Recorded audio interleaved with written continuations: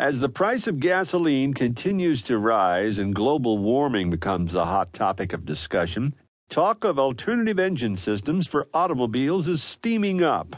There are hybrids, super hybrids, biofueled internal combustion engines, and electric cars, just to name a few.